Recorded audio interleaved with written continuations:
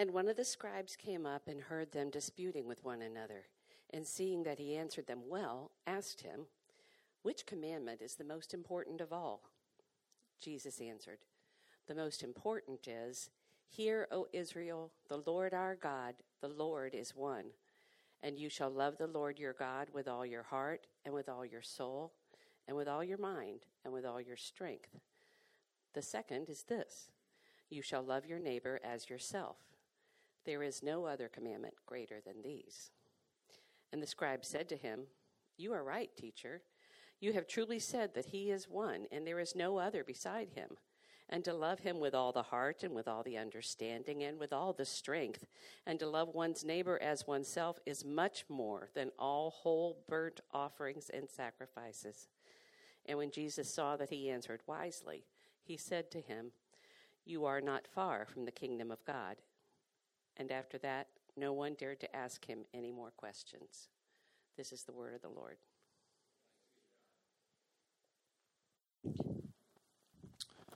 Thank you, Valita. Let's, again, real quickly pray and ask God to help us understand this part of the word well together this morning. Please pray with me. Father, we come now and pray that you would give us ears to hear and eyes to see what you have for us in the Scripture. We pray that you would be at work right now, speaking your truth to us through this ancient story of Jesus. And we pray these things in his name. Amen. So as I mentioned, we've been making our way through Mark's gospel, and we're coming up to the final few chapters. And last week we saw that Jesus took on a number of really difficult questions from various religious groups of his day, the Pharisees and the Sadducees, and we compared Jesus, as it were, to a baseball player who is in the batter's box, and people are trying to strike him out. They're throwing their hardest fastball, they're throwing their meanest slider, and they're doing everything they can to strike Jesus out, but they can't strike Jesus out. It's impossible. Jesus hits every one of their pitches out of the park. They can't stump him. They can't trap him in his words. And as this has been going on, Jesus in Jerusalem has been dealing with threats from the religious leaders, from threats from the Romans, and also from the dim-witted disciples that he's seeking to lead and to train in the kingdom of God. And all the while, the tension in the story is mounting. The conflict is being heightened as Jesus, in just a few days, is going to be arrested and dragged through the city outside and crucified on a tree, on a cross, in the most shameful way imaginable. But before that's happening, we can see that the conflict is mounting. And Mark has recorded these interactions in his gospel because he wants you and he wants me to be able to see together the wisdom and the authority of Jesus.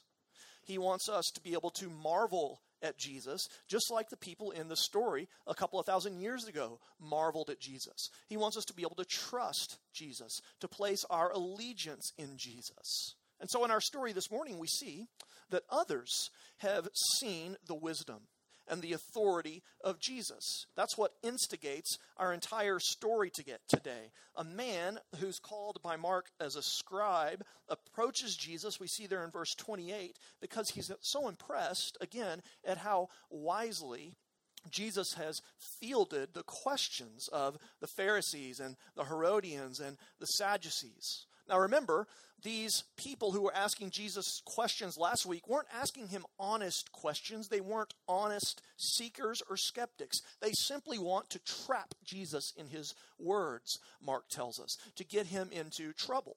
But this man approaches Jesus, this scribe, and as far as we can tell, asks Jesus a question that is straight from the bottom of his heart. It is honest. It's genuine in its intent. And I think that we can say that because Jesus answers this scribe very forthrightly, honestly, and directly. And the answer that Jesus gives and the further conversations that he has with this unnamed scribe, I want you to see this morning, they give us a window really into the very heart of God. They give us a window into the very heart of God. So let's see, just for a few minutes together this morning, what God, the Holy Spirit, is going to reveal to us today as we study God's Word together and as we ask Him to give us illumination and understanding. So here's a way to sum up the whole story, okay? One big point for you. Jesus tells us what the greatest commandment is so that we can see how far away we are from keeping it and run to Him for help. Okay, let me repeat that. Jesus tells us what the greatest commandment is so we can see how far away we are from keeping it and run to Him for help. So that's the big idea, 3 points this morning as we move through this story together. The sum of the law, the problem of the law, and the purpose of the law. Sum, problem, purpose. So let's go. First point, the sum of the law. This man comes to Jesus, verse 28, and he asks a question about God's commandments or God's law. He says, which is the greatest or the most important commandment of all? Now, this guy's a theologian. He's probably had many debates on this very subject with other people of his ilk, and he might have been expecting a certain answer. It's not perhaps a question that we might ask or debate quite as often as an ancient Jewish theologian would have asked or debated. Perhaps we wouldn't frame it in the same way either. We might frame the question like this: how can I please God? Or, even more broadly, what am I here for? What does God want me to do? You know, really, it's one of the key questions of life. And Jesus answers this man's question: how can I please God? What does God want me to do? What is the purpose of my existence? What's the most important thing God wants for me? Jesus answers his question very clearly and very directly. Look at what he says. He first quotes from the Old Testament, one of the most famous verses in the Old Testament that Jewish people, both then and now, recite day in and day out. He says, "Hear, O Israel, the Lord our God, the Lord is one." This is known as the Shema. If you have Jewish friends or if you come from a Jewish background, you've undoubtedly heard that before. It's called the Shema because the Hebrew word Shema is translated to hear, which is the first word of this sentence. It comes from the Old Testament book of Deuteronomy. And Jesus quotes it here to show us and to show the scribe that God, the King, the Lord, is unique. He is distinct. He is set apart. He is the only God. He is the only one worthy of our worship, the only one worthy of our allegiance. He and He alone is the Lord. And so, because of this, because of who God is, the main purpose of our existence, the reason that you and me are on this planet is to live for and to love this one King, this God of the universe. Jesus says that the main commandment, the sum of the law, is to love the Lord your God, verse 30, with all your heart, all your soul, all your mind, and all your strength. And then secondly, to love your neighbor as yourself. Let's talk about that a little further. Think about it like this again. You can't be more expansive than this idea. The entire purpose for each of our lives is to love. It's to love God. The entire direction of your life is to be pointed at all times and in every way in a Godward direction. You exist according to the Christian scriptures to love God. Look at what Jesus says. The sum of the law is to love Him with all of who we are, all of the time. We exist to love Him fully, to love Him completely, to love Him totally, to love Him constantly. Look at the repetition there of the word all in verse 40, 4 times. Love Him with all your heart, all your soul, all your mind, all your strength. Everything that we do, that we say, that we think, that we purpose, that we act upon, that we feel should be towards the great purpose of loving God. That is the reason humanity exists, according to Jesus of Nazareth. Now, it's worth saying at this point that whatever you love the most is inevitably what constitutes your identity and purpose. It orients your entire life. That, by the way, is why the Bible says here that it's love for God that is the sum of the law. Notice, Jesus doesn't say it's respect for God. He doesn't say it's honor of God. He doesn't say it's obedience to God or even knowledge of God that is the sum of the law. He says it is to love God. And the reason that Jesus says that in part is because humans cannot help but to love. You can't not love. Your love is always directed to someone or to something, and the thing or person that you love the most is what orients and shapes the form of the rest of your life. The theologian Jamie Smith writes this: to be human is to be a creature whose orientation and form of life is most shaped by what one loves as ultimate. So what Jesus is saying is that loving God is not just having emotionally heavy feelings for him, and it's not just seeking a greater knowledge or understanding of him. Rather, loving God is orienting and forming your entire existence around him first and foremost. Love God with everything, all the time, 100%. Secondly, he says the sum of the law is to love your neighbor as yourself. Do you see that there in verse 31? And notice, again, he's quoting from the Old Testament here and making the major point that loving God and loving neighbor are inseparable commandments. That is, you cannot do one and not do the other. You can't claim to love God and yet hate your neighbor, right?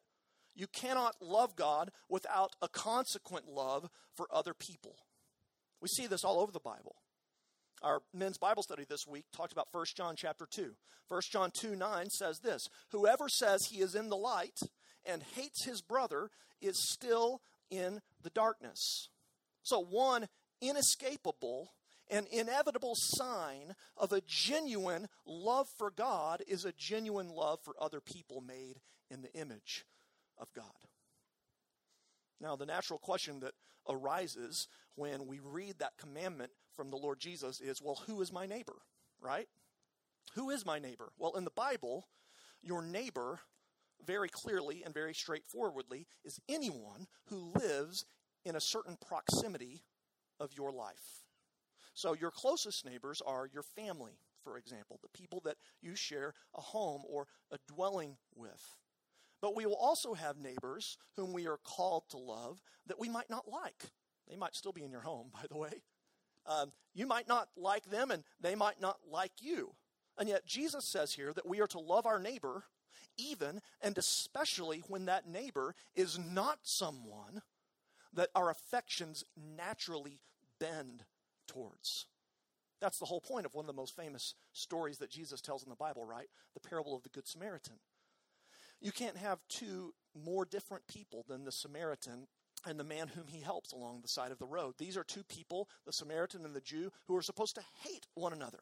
They are mortal and bitter enemies, arch rivals. And yet Jesus' whole point is that your neighbor is not, whoever your neighbor is not dependent on who you want to be your neighbor or who you like having as your neighbor. The person who is your neighbor is the person who is close to you. And so Jesus sums up the law very clearly here, doesn't he? He says that the way to think about all of God's commandments towards us, the way to think about our entire existence is in these two very straightforward commands. We are to love God with everything, and we are to love our neighbor as ourselves. So secondly, let's think about the problem of the law. We see the sum of it. What's the problem of it? Well, that's probably clear to you. It's certainly implicit in this text. The problem is what Jesus wanted this scribe to see and to understand. And the scribe almost gets there. Notice Jesus says, you're very near. You're close to the kingdom of God. You're not far. He wants us to understand the problem of the law. Here's the problem of the law. Are you ready? The problem of the law is that none of us keeps it. Okay? Not a single one of us even comes close to loving the Lord our God with all of our hearts and souls and minds and strength. None of us even begin in some ways to orient and frame our entire existence around the Lord. None of us loves our neighbor all the time, fully as ourselves. The problem of the law is that the standard it places upon us is one that we cannot even come close to keeping. The standard it places on us is one we can't come close to keeping. The scriptures talk about this all the time. If you're not familiar with the Bible and you begin to read it, then that's one of the first things you'll notice about people. It's that we can't do and don't do what God calls us to do, and therefore our lives are wrecked. Paul in Romans chapter 3 says this, none is righteous. No, not one. No one seeks for God. The Bible is very, very clear that God gives us this great commandment. Love God with everything. Love your neighbor as yourself. And that we proceed to not do that. To not obey it. Now it's worth thinking about that a little bit further. Let me try and put it this way for you this morning, okay? The problem in your life is not that you don't love. We just said that, right? You can't not love. The problem in your life is not that you don't love. The problem is that your love is disordered. You orient and center your life around things or people that you think or wish would fill your heart and return your love, but no person and no thing can ever do that adequately. The great problem that we as humans have is that our love is misplaced.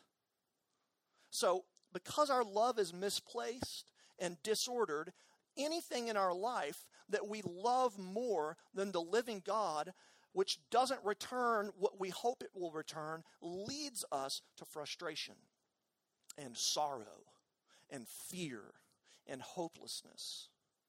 Now, there's a lot of ways to think about this, but I want to illustrate it by talking about a book called Love in the Ruins by the great 20th century novelist Walker Percy. If you're not familiar with Walker Percy, I recommend him. He's great. He recounts this truth that we all love, but the problem is our loves are disordered. He recounts that truth in all of his stories, but in the book Love in the Ruins, he tells it so well. That book is about a man named Thomas More. And Thomas More describes himself in the book like this. Listen. I believe in God. Notice he says, I believe in God and the whole business, but I love women best. And music and science next. Whiskey next. God fourth. And my fellow man hardly at all. I believe in God and the whole business, but I love, notice, I love women and music and whiskey and then maybe God and my fellow man, not really. And throughout the story, Walker Percy draws out how Moore's disordered loves lead to a very disordered life, which Moore himself recognizes in the story more than anyone else, but it doesn't stop him from loving these other things. And the reason is because he can't stop loving. You can't not love things. And at the culminating point in the story, Moore finds himself in an insane asylum. He's in the loony bin, right? And this is a guy that loves gin and tonics, even though he's allergic to them. But he won't stop drinking them, even though he knows what it's going to do to him. He knows it's going to bring him pain and frustration. And so he's in the insane asylum in his first night, and he's been drinking gin and tonics. And so his eyes are all swelled up because he has an allergic reaction to gin and tonics. And he can't stop indulging himself. So instead, he's suffering from all the swelling that the gin brings. And at one point, he reflects to this complete stranger sitting next to him in the insane asylum. And he says this, "My eyes are almost swelled shut, breath whistles in my throat, but my heart is full of love." Love of what? He asks himself. Women is the reply. Which women? All women. Then the madman looked at me and said, "Not knowing me from Adam, you know what your trouble is? You don't love God, you love women. The novel's entire point really can be summarized in this sentence from Moore at the end of the book. Here's what he says. The first thing a man remembers is longing. And the last thing he is conscious of before death is exactly the same longing. At what age does a man get over his longing? The answer is he doesn't. The answer is he doesn't. You see, the point that Percy is making is, I think, a very biblical point.